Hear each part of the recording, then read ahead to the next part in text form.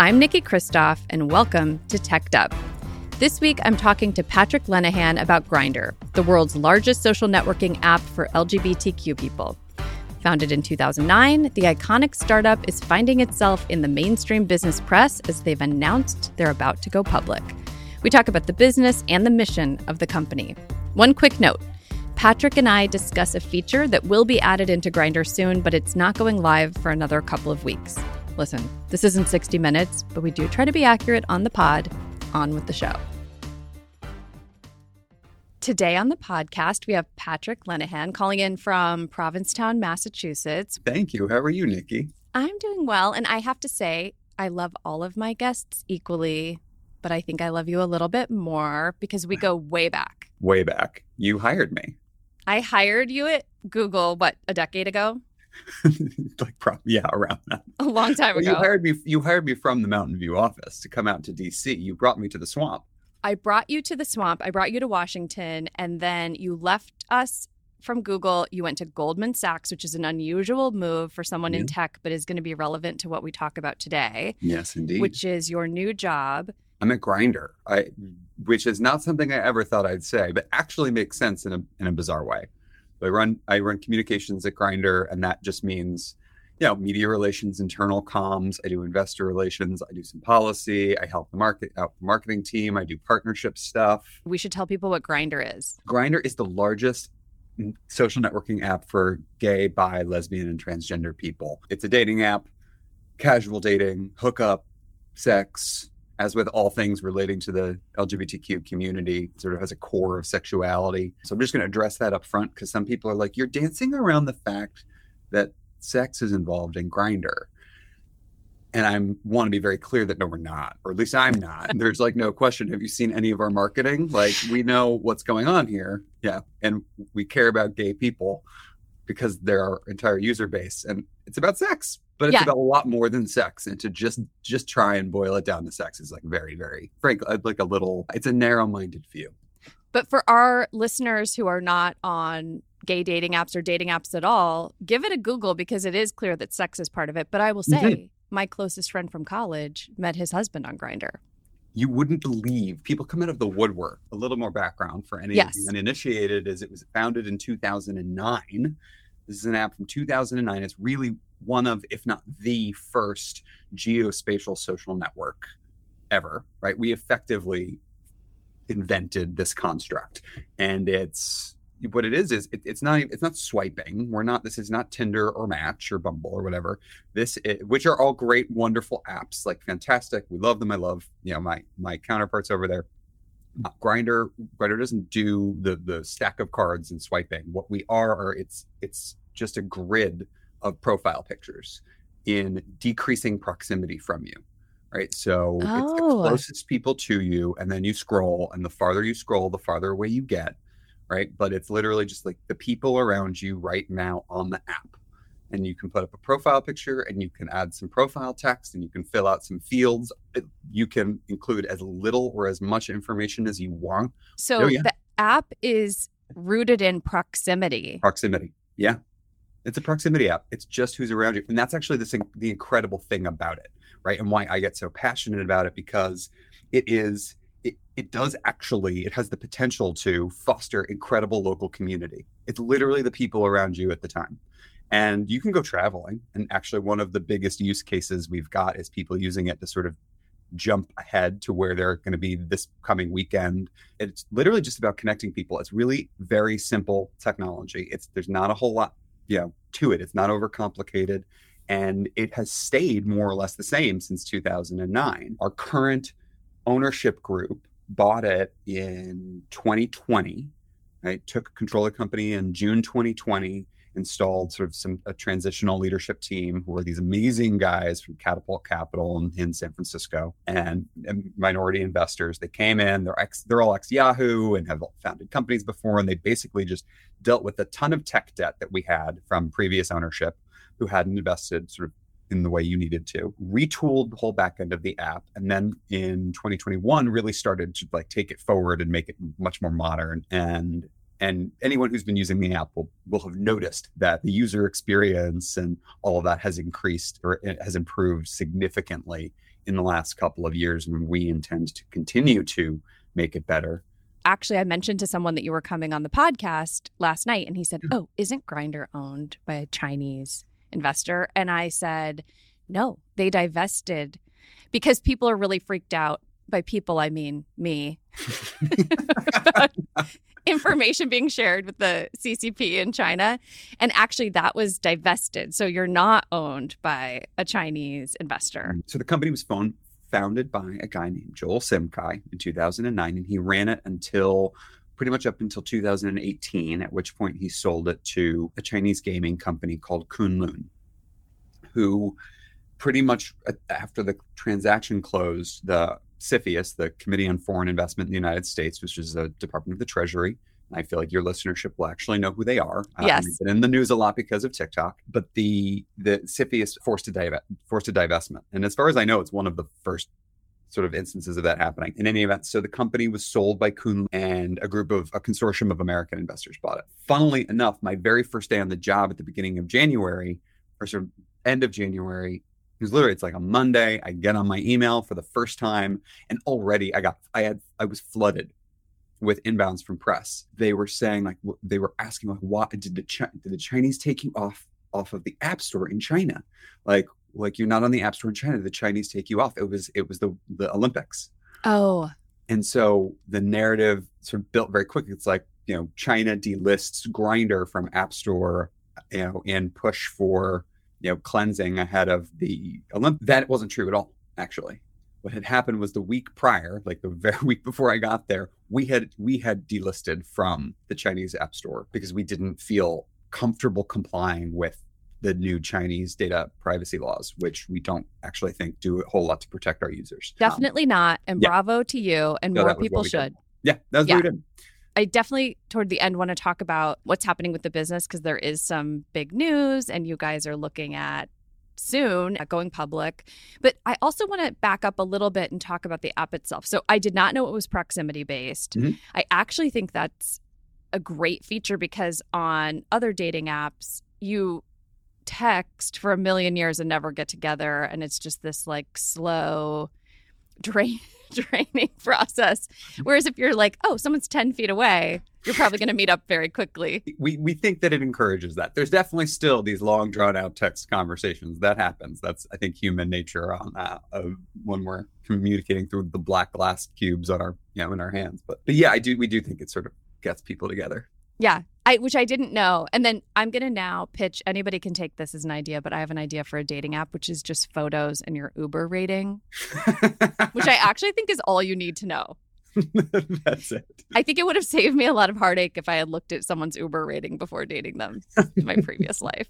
Like, oh, this is actually what low Uber rating people were you dating? We'll have to. This is a conversation. This is a I don't conversation. know. Listeners, what do you call your listenership? Listeners, are you interested in hearing more about Nikki's Uber rating? the lowest Uber rate dates I've ever had. I mean, it's really telling. Okay, so back to Grindr. One of the things you're working on that I think is really interesting, especially because our audience is heavily based in Washington, is monkeypox outbreak and how you're doing work with the government on vaccinations, how that specifically impacts your users, people who are on the app, and what you guys are doing, because I know that's something you're working on. Totally. So public health is something that has been top of mind. I hate to say top of mind, but it's crucially important to LGBTQ people. One, because it's really tough to access really good healthcare, and huge shout out to the Walter Whitman Clinic in DC, like phenomenal work. That's where I went when I was in DC. They really do great stuff. Callum Lord in New York is the same, just absolutely wonderful work. But public health is a real issue for LGBTQ people. When monkeypox first broke, it was, I want to say it was the beginning of May.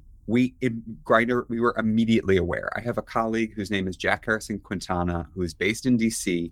He founded and runs a group at Grindr called Grindr for Equality, and they are Grindr's social good arm. They do incredible work in public health and, supporting grassroots LGBTQ activists around the world, particularly in the Middle East and in places where, where it's basically harder to get money as gay groups, right? The US is flooded with gay money. A lot of other places in the world, not quite as much.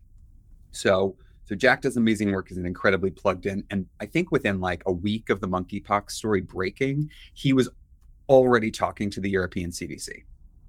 And it was, I think, just a few weeks after that, sort of late May, we started sending messages to our users in the UK and Europe. And then very shortly thereafter to the users in the US, in concert with public health groups. So in the UK, it was the UK Health and Safety Administration, and in Europe, it was the European CDCs.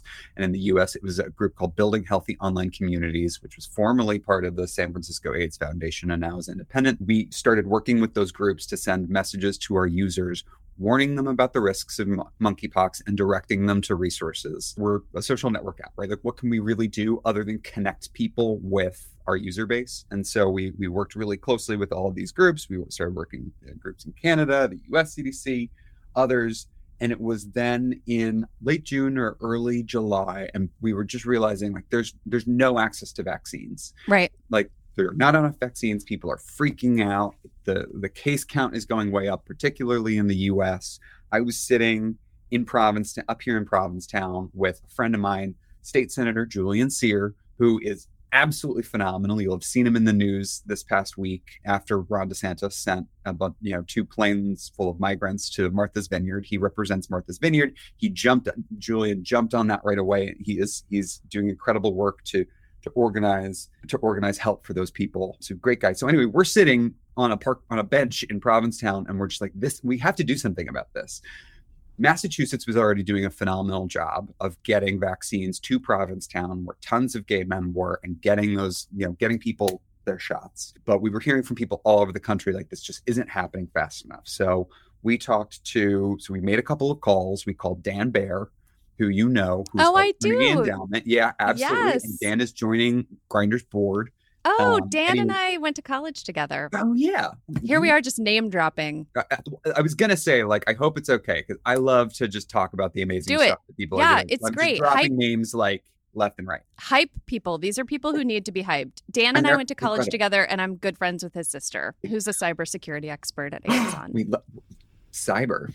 Yeah, we love it. Cyber. That's awesome. So anyway, Dan starts texting people, connects us. I mean, I think it was within a week, after we started just like saying, like, we have to do more.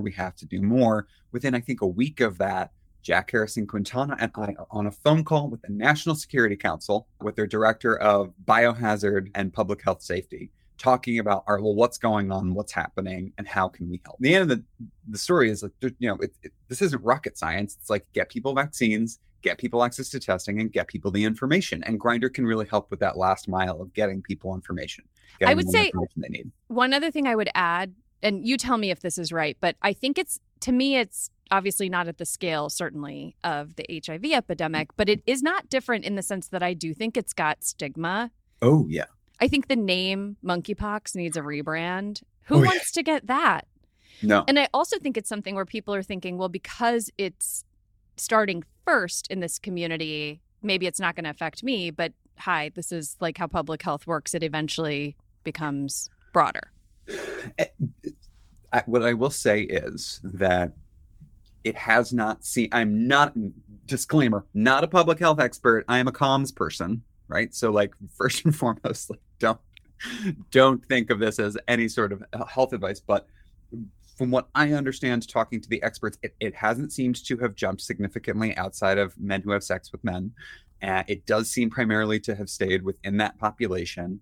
Case counts right now are going down, and I would defer to Dr. Dimitri Daskalakis over at the CDC. He's currently the deputy coordinator on the monkeypox issue, is appointed by President Biden. Amazing guy. But he's probably the person you want to ask about, like, why this is happening. I think it's because we've got access to vaccines, but case counts are going down. They never seemed to jump out of men who have sex with men. So, there was a lot of consternation, right? In July and even in August, we did not know. We really didn't know what was happening. We weren't sure how it was going to go. We didn't know if it was going to get worse. All we knew was, right, this is continuing to really, to really spread among men who have sex with men. We have to get them vaccinations, and we have to get them vaccines, and we have to, right, and we only have a limited number of vaccines. So it was this whole like fascinating thing where like they ended up, instead of doing intramuscular shots, they did intradermal shots, for which you need to use less of the actual vaccine so you could spread it out over many more people. Really, really smart, cool stuff. Yes, I know. And here I am as like the Debbie Downer, who I also am not a public health expert, but we have bungled the National Strategic Stockpile in like a terrible way, because we used to have 20 million smallpox vaccines on hand. And then the FDA spent 10 years sort of like, I don't know, this is so rude, taking smoke breaks and like, like looking at their hands, and did not approve a new, better freeze-dried vaccine that would last longer. So those doses expired. And so they're currently testing them to see if they can use them so we have enough. And then I guess we have raw elements of the vaccine that we need, but it's in Copenhagen. Anyway, I'm just like, I'm not a public health expert, but to me it seems... But it's fascinating. It's so fascinating. It is. And in the defense of the people doing this, they were more worried about smallpox. And at the time this was starting, when we thought about these stockpiles, 9/11, which we just passed the anniversary of, anthrax. Yeah. And so it's like you can't think about everything at once, and then monkeypox came out of nowhere. So anyway, I just say that because I think it's important to have the context of sort of public health and these pandemics and how they evolve, or epidemics and how they jump, and getting on top of it right away is so critical. And I think the work you're doing, which is getting to the population that's most impacted quickly and getting information, that's how you get on top of this so it doesn't become a bigger issue. And what just my personal perspective was like, I was very frustrated. Like, I am hearing from all of these people, they're really concerned, they're worried, there's like palpable fear and a dearth of information. And what we found, I was like, but I gotta think that the gays in government are on this, and we're just not getting the word out effectively. And that's why Jack and I and a bunch of us, we were just like, we got to talk to some people and start to disseminate this, because that will de-escalate, make people a little bit less concerned and know that help is on the way. And lo and behold, that has been, I believe, pretty true. Now, I haven't seen numbers recently. The last time I looked, it looked as if white men were getting this vaccine at much higher rates than Black and brown people around the country. So there's a great deal more to do to make sure that everybody gets vaccinated and everybody is safe and taken care of. And I think Grindr is doing a lot of work to help get information in that last mile to people about where can you get vaccinated and why should you get vaccinated. You have an in-app feature that you've just announced. Yes, literally. I think it should be rolling out this week. And for a long time, as I said, public health is top of mind. Again, I hate that phrase, but it's top of mind for LGBTQ people, particularly gay men, after the AIDS crisis. HIV status is an important question, right? It's something that we communicate about. We are encouraged to, and I encourage people to ask their new sexual partners about HIV status before they have sex, and to get tested regularly. It's super important. Good sexual health is crucial. To encourage that, we've for a long time had a profile field that lets people disclose their HIV status on Grindr, and that's just been helpful for the conversation. It's something that the community's needed. We are making a change such that now you will, instead of just HIV status, we're now actually going to have a profile field that allows people to communicate their vaccination status on meningitis, monkeypox, and COVID-19. So you're getting information out to people. This isn't necessarily activism, but getting people information they need, helping them make more informed decisions, and also just allowing quickly, I'm 10 feet away from someone, and I know that they're being as cautious as I am by using the vaccine. So I think this is great. Yeah. And it's something that, you do not have to fill out this field. You do not have to it's totally up to you, but it's something that people are talking about. We actually, our approach to product development, and AJ Balance, who's our chief product officer, is super thoughtful about this, is the app, because it's so flexible. Often users are telling us how they want to use the app with the adaptations they're making. So in the profile text field, we're just seeing people saying, I have 3x monkeypox, or I have 3x COVID-19 and 2x monkeypox shots, and like all of that. So we're like, all right, well, maybe we should just build a profile field so people can do this really easily. And that's what we're doing. And just simplify it.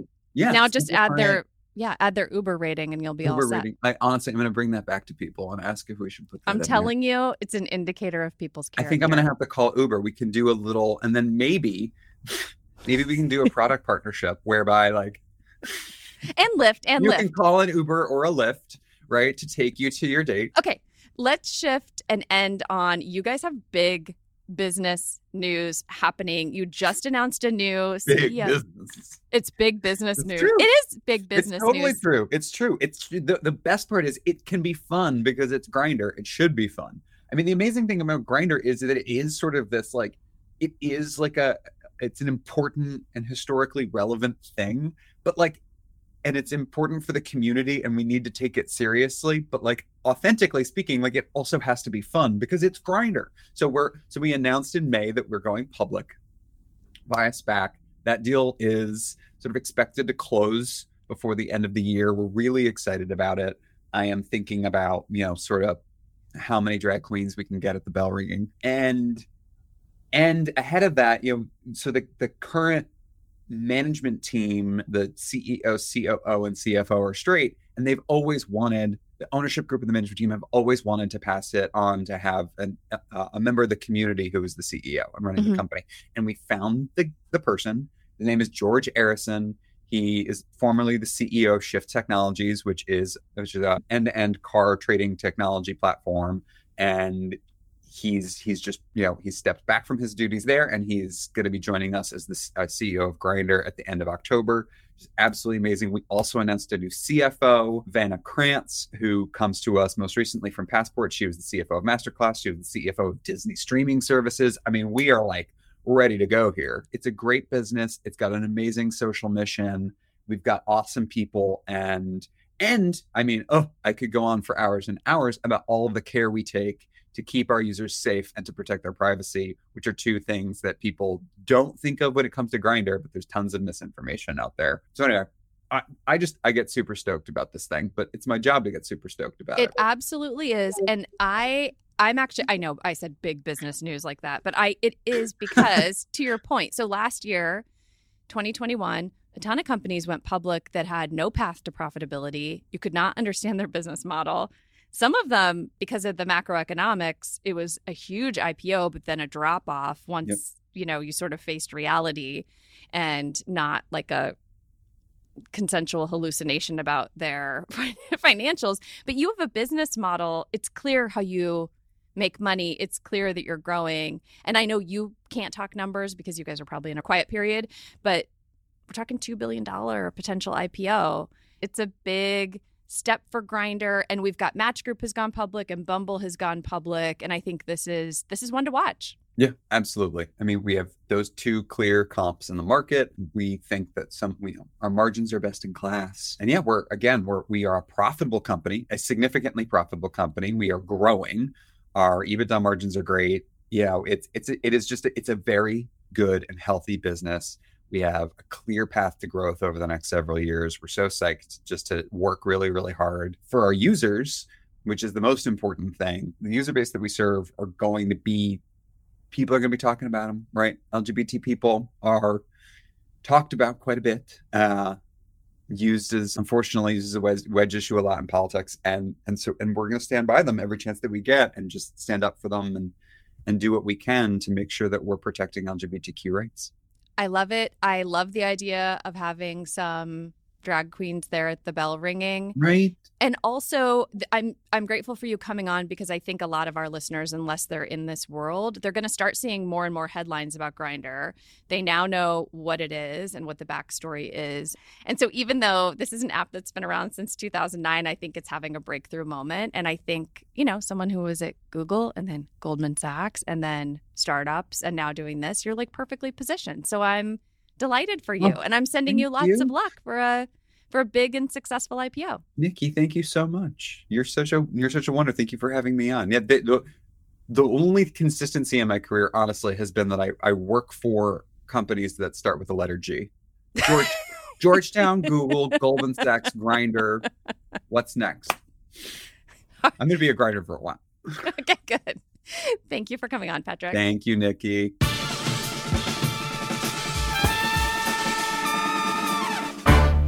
Thanks so much for listening. In our next episode, we're back to digital assets in a conversation with the general counsel of Ripple. It's another company you've probably seen in the headlines, but are about to see a lot more of as their lawsuit with the U.S. government picks up steam. Finally, if you have a moment and you like this podcast, please consider giving the show a rating or a review, as it helps other people discover Teched Up.